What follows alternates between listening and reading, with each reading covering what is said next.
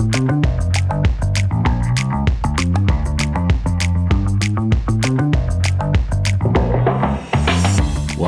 to another edition of Thinking Like a Lawyer. I'm Joe Patrice from Above the Law. I'm joined by Chris Williams, and we're here to talk about the, like we usually do, the big legal stories of the week. In this case, of the 2 weeks, since we were not around for the Independence Day in the U.S. holiday. So we're back and ready to go. And we'll have some small talk now, which we always introduce with a little bit of fanfare. All right. Hey, welcome back to the country. It's nice, once it was nice to land. That's usually the best part of coming back in the States when you're on a plane. I was then immediately better than crashing. Yeah, at least in theory. Yeah. I thought so until I saw the prices and I realized I wasn't ready. Everything costs at least 3 to 4 times more than, in respectable countries like Cambodia. It's because these shithole prices in the States. I already miss, not being here. But other than that, it's nice. Yeah, no. So yeah, it's good to be back. I haven't left, so I don't have any problems with the prices. I know people complain about inflation, but I also track the real numbers and see that it's mostly leveled off and stopped. So we don't really have too much bad going on that front. But don't worry, more people got jobs last month, so they're going to jack up interest rates anyway because they're not going to stop until they trigger a recession. We'll see when that happens how that impacts law firms, though. So, one other small talk thing. Yeah. In the week that I've been back in the States, there have been more mass shootings here than in the 5 months that I was in Cambodia. So it's good to know that didn't change. It was a warm welcome.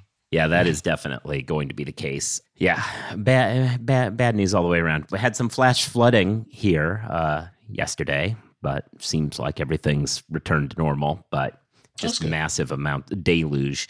Yeah. Anyway, I like the little LSAT word there, SAT word, deluge. Oh, yeah, very fancy. Well, yeah, no, we just say shit ton where I'm from, but I write for a living. Actually, that was the thing. On that note, actually, I got a fan letter, but with a snarky aside where somebody was correcting, just was thanking me for an article, but pointing out that I used a word wrong. Mm-hmm. And I was like, but what got me was like, you should look up the difference between these two words. And I'm like, well, I understand the difference. I'll let you. I don't understand why people thought the mistake was because I didn't know the difference, as opposed to I typed it up over the course of 30 minutes because it was breaking news and I used the wrong word. I don't know why people would jump to the conclusion that I must not know basic SAT words, despite the fact that I, have a law degree. But listen, oh well. When you see the people that practice, it's hard to be surprised. Yeah. And again, I'm not I thought it was great that this person pointed it out because we rely on that sometimes because we are churning out content so quickly that it's difficult to keep atop of the editing. It's not like writing a law firm brief where you go over it 4 or 5 times word by word to make sure everything is right before you file. Like, this is a lot faster. So I appreciated that somebody pointed it out to me, but it's not that we don't know the words anyway.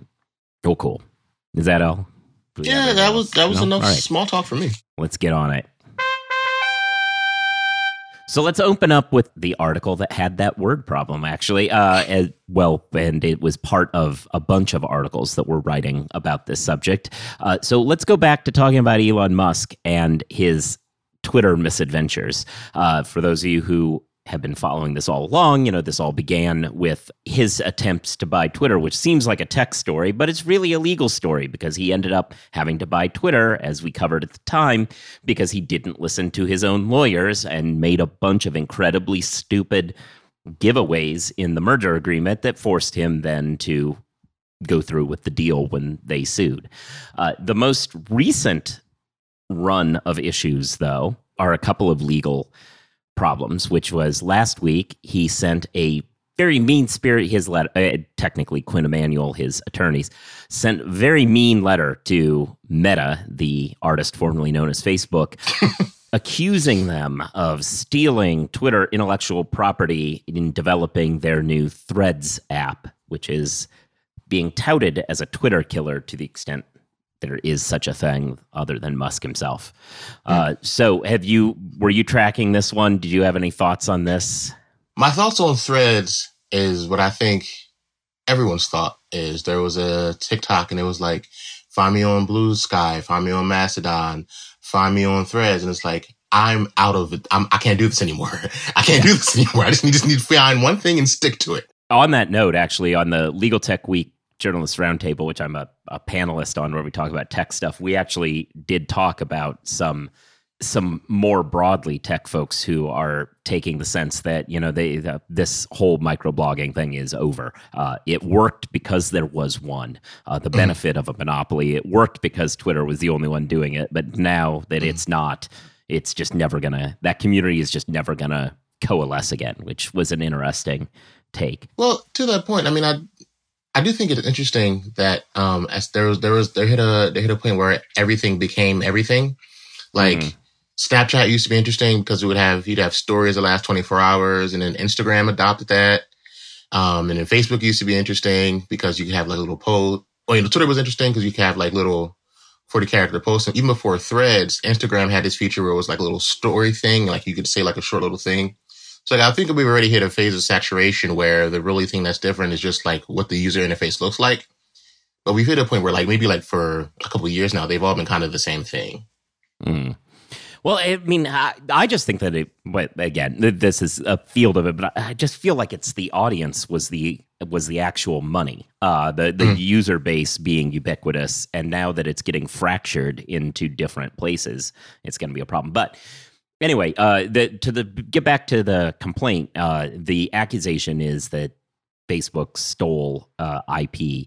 When you read this actual letter, though, there's not really what you would assume to see. You would assume you would see in a letter from a big law firm actually threatening a major corporation for stealing their intellectual property. There's no, actual specificity here. It's a bunch of vague claims that they don't think Facebook could have been, a multi-billion-dollar corporation would have been able to build something that allows someone to type in 140 characters without, the deep, deep help of a bunch of former Twitter employees.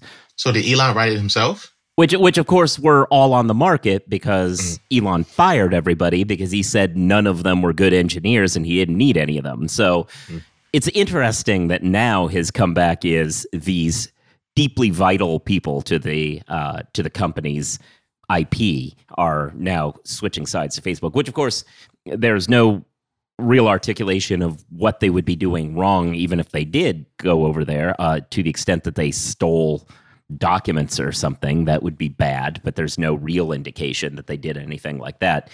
What they took was their talent there, but California doesn't really love non-compete agreements that prevent people from performing their profession, and they really don't like non-compete agreements when you're the one firing them.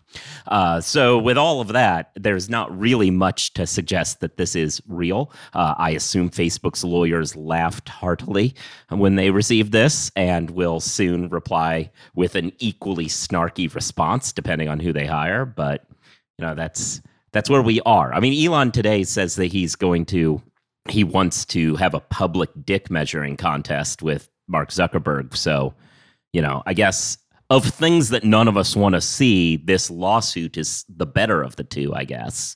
So is that metaphorical for the MMA fight, or is this literal at this point? Because now he's gone literal. Because remember, he wanted the M&A fight, but his mommy wouldn't let him do it. So now he's trying to post meat on Maine. Yeah, I got to be honest. It is tough talk to be doing this after your mommy stopped you from getting in a fight. So I don't really know why his mom will see this. Yeah. Well, the thing is, we assume Zuckerberg's already seen this because, right? Like he has access to everyone's posts. Yeah, so it's known. He already knows. Anyway, but unlike Zuckerberg, and unlike Musk, Zuckerberg probably does due diligence. Joke. Musk knows that like Photoshop exists, right? Like if he posts any meat, even if he has gargantuan schlong, the photo edits that will come out will make this horrible for it. Like, no PR team will be able to scrub this from the internet. I wonder if he saw the Meta demo and thought that Zuckerberg really doesn't have any legs, that like he really is just a floating.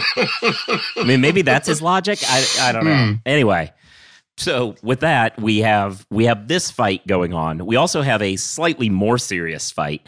I shouldn't say slightly, a more serious, but probably not really a big deal fight. Twitter's parent company is X, of course.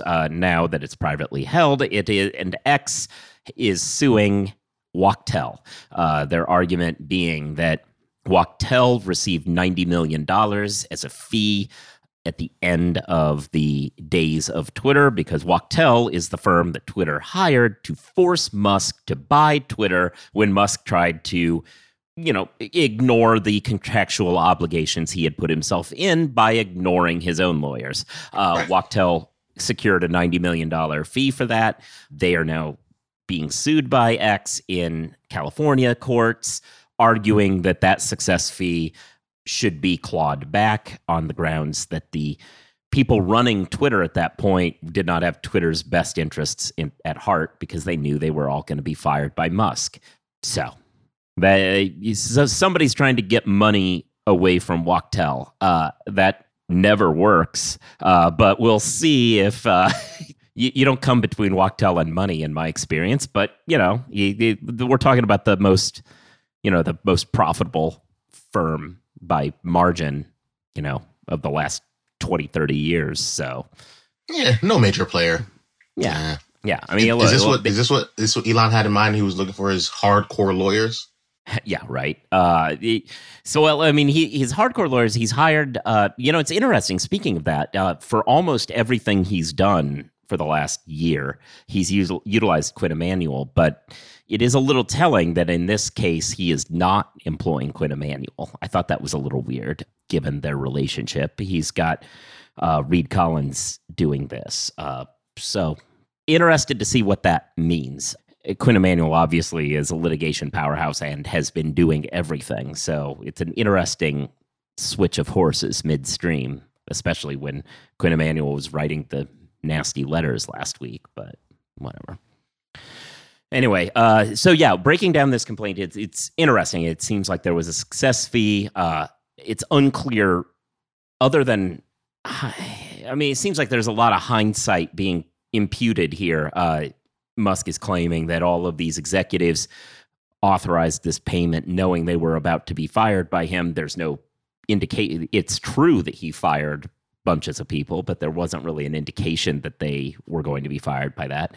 There's not really a good reason why this fee is totally crazy. Success fees exist in this world, and in this case, this was a success fee for making the shareholders $44 billion. $90 million doesn't seem like it's that crazy in that context. I mean, if you think of contingency fees often being around a third of the recovery, this is 0.2%. So not really all that egregious. It's going to be interesting. They do have some claims about the propriety under California law of how success fee arrangements have to be structured, and that this one, to the extent it wasn't put in writing at the beginning of the representation, shouldn't be allowed, whatever. So there's some technical arguments that could be interesting to watch play out. But yeah, so Wachtell is the latest person that Elon's trying to beat in court, given his recent track record. Yeah, good luck. I think it's the right answer there. Calidus AI cleverly supports you by suggesting relevant law to address your complex issues. Put in simple questions or longer fact patterns, then Calidus asks you to confirm if points are salient before proceeding. Use Calidus to check if you found all the key concepts, cases, and statutes. Calidus turns that into a high-quality, customer-ready document. Handle complexity confidently with legal's most advanced AI platform. Get $90 off your first 2 months. Use promo code Joe at calidusai.com. That's CALLIDUSAI.com. Hey, Guy, what's up? Just having some lunch, Conrad. Hey, Guy, do you see that billboard out there? Oh, you mean that guy out there in the gray suit? Yeah, the gray suit guy. Order up. There's all those beautiful, rich, leather-bound books in the background. That is exactly the one. That's J.D. McGuffin at law. He'll fight for you! I bet you he has got so many years of experience. Like decades and decades. And I bet he even went to a law school. Are you a lawyer? Do you suffer from dull marketing and a lack of positioning in a crowded legal marketplace? Sit down with Guy and Conrad for Lunch Hour Legal Marketing on the Legal Talk Network. Available wherever podcasts are found. All right, so it's been a couple weeks now, so mercifully you might have scrubbed some of these stories from your brain, but if you haven't, while we were gone, we weren't able to talk about the last few days of the Supreme Court term. It ended, as one would expect, in a hail of rough decisions and then subsequent gaslighting.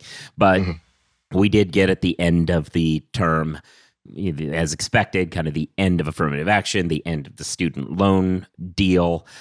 So, yeah. So let's talk about the affirmative action one first here, just because I think that one ties to more of our stories. So the affirmative action case, the conservative majority of the Supreme Court determined that affirmative action was unconstitutional in college admissions. Their argument, they try, like courts tend to do, to claim that, oh no, this isn't really stopping it in other contexts, but obviously we understand how incremental litigation works. This is the first step in an ultimate delegitimizing of it across the board. With that said, as soon as it happened, you wrote a story about a move being made by former Trump ghoul Steve Miller to already expand this to another area of education. Right. So the fancy name besides ghoul, the American First Legal, they sent out a threat of litigation to like 200 law schools in the U.S. Of course, it'd be weird if they sent them over to places in Britain, and they said that the law schools had to immediately announce the termination of all forms of race, national origin, and sex preferences. Which is weird for them to say you have to renounce national origin when you're called America First. But anyway, faculty hiring and law review membership or article selection, anything that uses affirmative action for those things, in a way that was broader than what the actual opinion was. The opinion didn't make any restrictions on schools using affirmative action in article selection or law review membership. But it's one of the things where it's to be expected that if you give an inch, a mile, is the next thing to come to pass. And my thing is, they then go on to say that any proxy actions will also be taken to court. So if some law schools decide that they want to benefit applicants from a particular socioeconomic background as a proxy for race, that they will try that in court and have that be viewed as affirmative action by some other means. But the thing that I don't think that they understand is this is going to bite them by hitting their funders' children, right? It's going to happen because there are so many, because if take, for example, one of the other things that's currently being litigated, affirmative action for white people, which is legacy admissions. Everyone knows that's affirmative action for white folks. Like there was one point where, take Harvard, for example, there was a point where they were taking white applicants and black applicants, but for a very long time, up to like 1950 or so, they were only getting 12 black students a year. So just like if you look at the numbers, just the amount of people that qualify for legacy admissions are overwhelmingly white, which makes sense when you factor in about 70% of Harvard's legacy admissions are white. It's an affirmative action program for white folks. So if you want to look at disparate impact, it's a racial program. This Harvard and North Carolina opinion should just as equally apply to that, Right. Well, and this came up in the opinion, right? Because was it Gorsuch who wrote a thing about that? Oh, well, Harvard says that this exists, and if they got rid of legacy admissions, then this would allow them to get back to the same diverse balance without the need for affirmative action. Basically, blaming legacy admissions for why Harvard had to have affirmative action, which some people are pointing to as proof that as an argument that conservatives would not have a problem with diversity in admissions if legacies went away, or at least some justices might. It was a weird inclusion because while that may be true for Harvard, it doesn't do anything for UNC, right? Like, it's not like state schools have these extensive legacy programs that on the order of Harvard. It really weird inclusion, but yeah, we'll see. So it's very interesting take there. The other issues we had were the 303 creative case where a company that had no business or clients or ever done anything managed to secure standing for itself for the purposes of the Supreme Court striking down protections for public accommodation law, public accommodation law protections. If you start a business, you're free to discriminate all you want as a person, but when you start a business open to the public, you have to abide by anti-discrimination laws. The Supreme Court struck that down, arguing that this company that had never actually been subject to any of these laws somehow got to make a court case out of it. It is bold and no real basis in that, at least anything, any case law leading up to this. But that hasn't stopped some really disingenuous actors from trying to pretend it did. I did see Ed Whalen, who's noted, who is not a very smart man, but still manages to write about law all the time anyway, because no one stops him. He was trying to argue that make a comparison with Roe v. Wade, saying, she actually ended up having the baby. So, standing doesn't, it's the same thing, which obviously is ridiculous to the extent that... Never write that on the con law exam. Don't do it.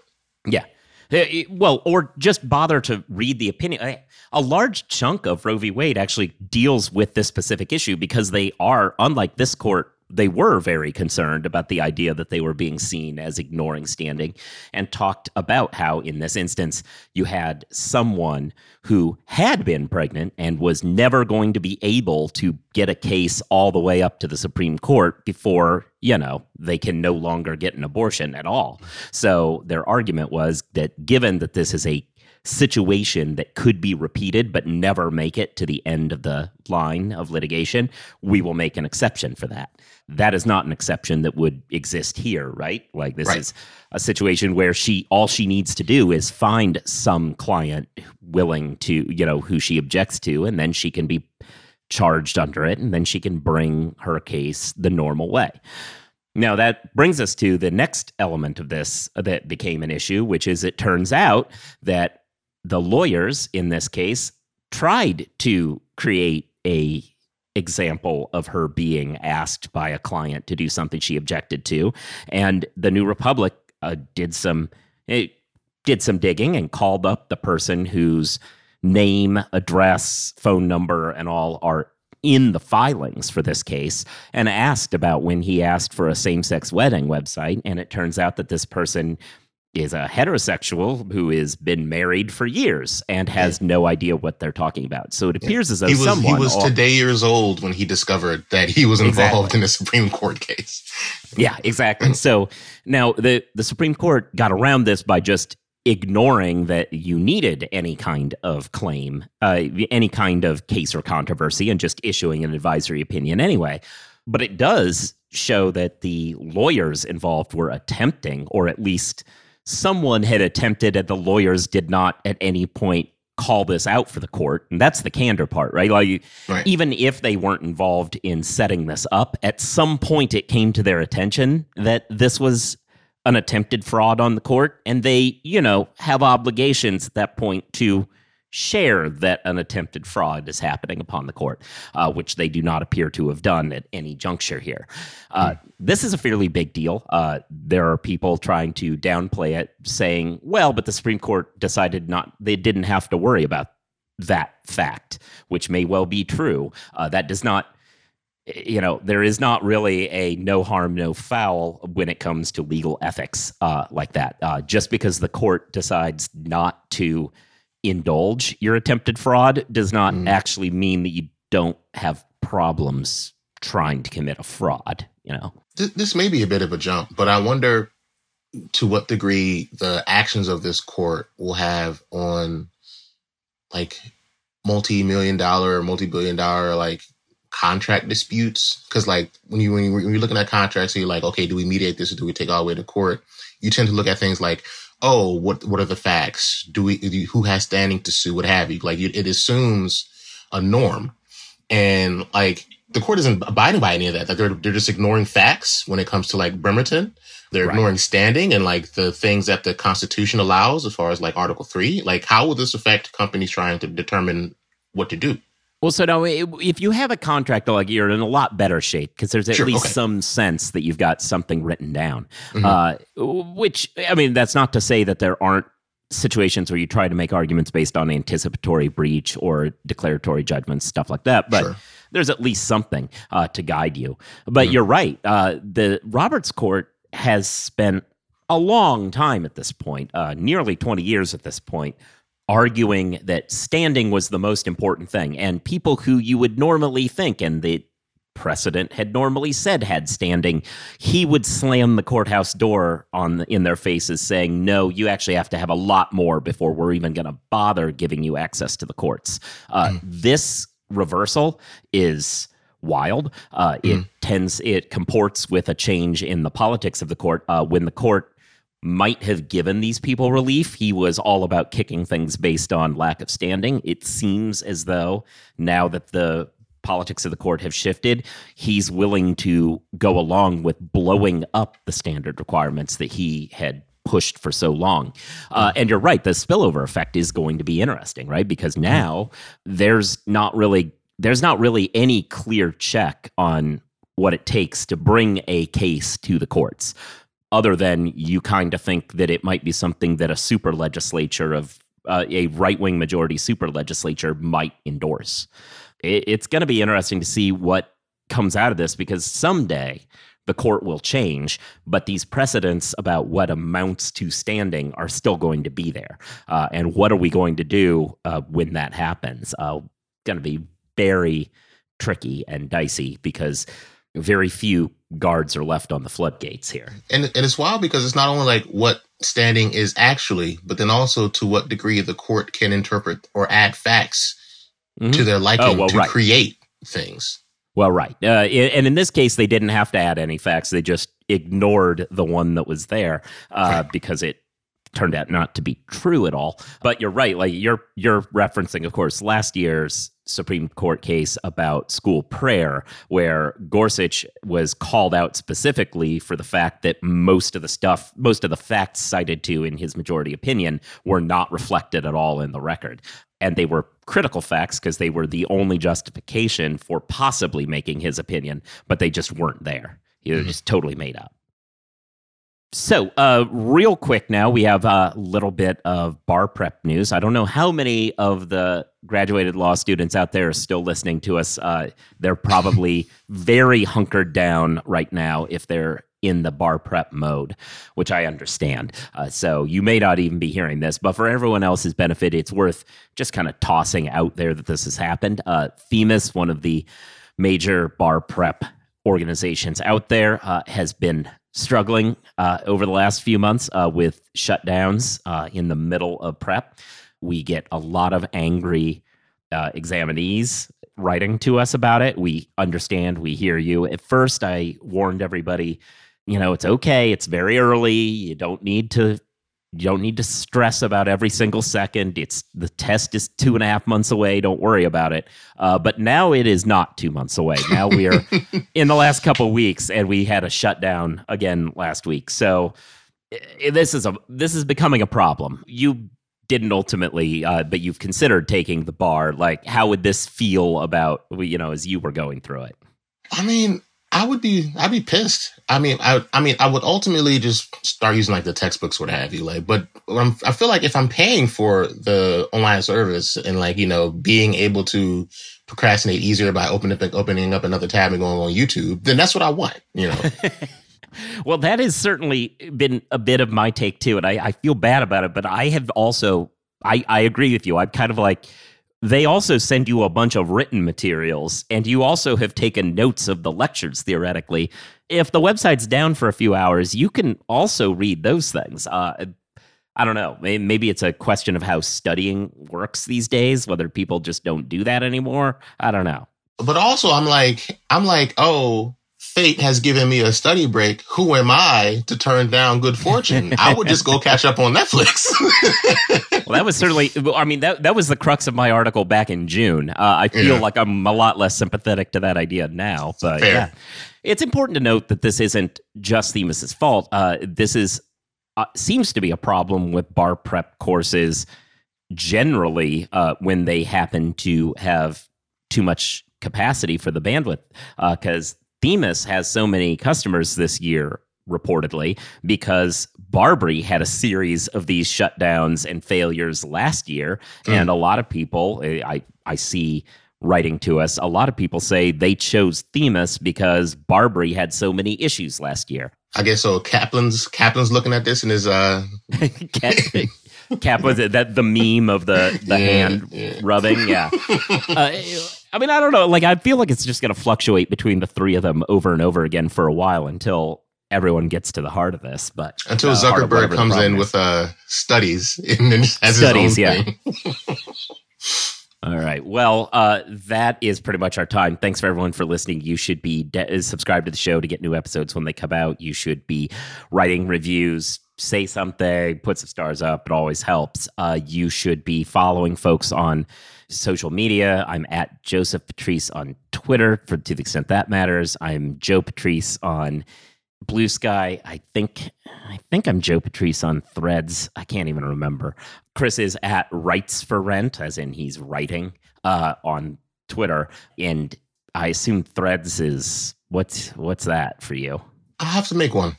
Well, no, I mean, what's your Instagram, right? Like, it's tied to your Instagram. Yeah, I don't have a work Instagram. Okay, people don't need to be on my personal Instagram. They don't need that. I don't need that. Okay, either, so yeah. So you need to come up with a whole separate account, because that's the thing. Yeah. It's all messed up, because if you do tie it, then yeah. Anyway. See, I miss the days of having a Finsta. Oh, you know about Finsta, fake Instagrams, or where you keep your coworkers off it? Yeah, but Threads kind of ruined that for people. So the blog is at ATL blog on Twitter and Threads, I believe. So with that all said, you should be reading Above the Law. So you hear these and other stories before they happen. You should be listening to this show, but also the Jabot, which Catherine hosts. You should be checking out the Legal Tech Week Journalist Roundtable, which I already cited, which I'm a panelist on. You should listen to the other shows on the Legal Talk Network. And with all of that, I think now we're done. Peace.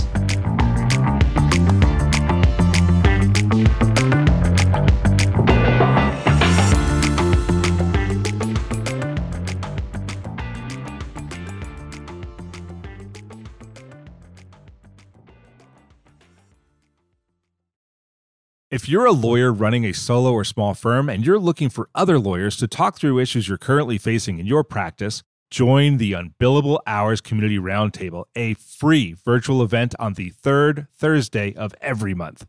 Lawyers from all over the country come together and meet with me, lawyer and law firm management consultant Christopher T. Anderson, to discuss best practices on topics such as marketing, client acquisition, hiring and firing, and time management. The conversation is free to join, but requires a simple reservation. The link to RSVP can be found on the Unbillable Hour page at LegalTalkNetwork.com. We'll see you there.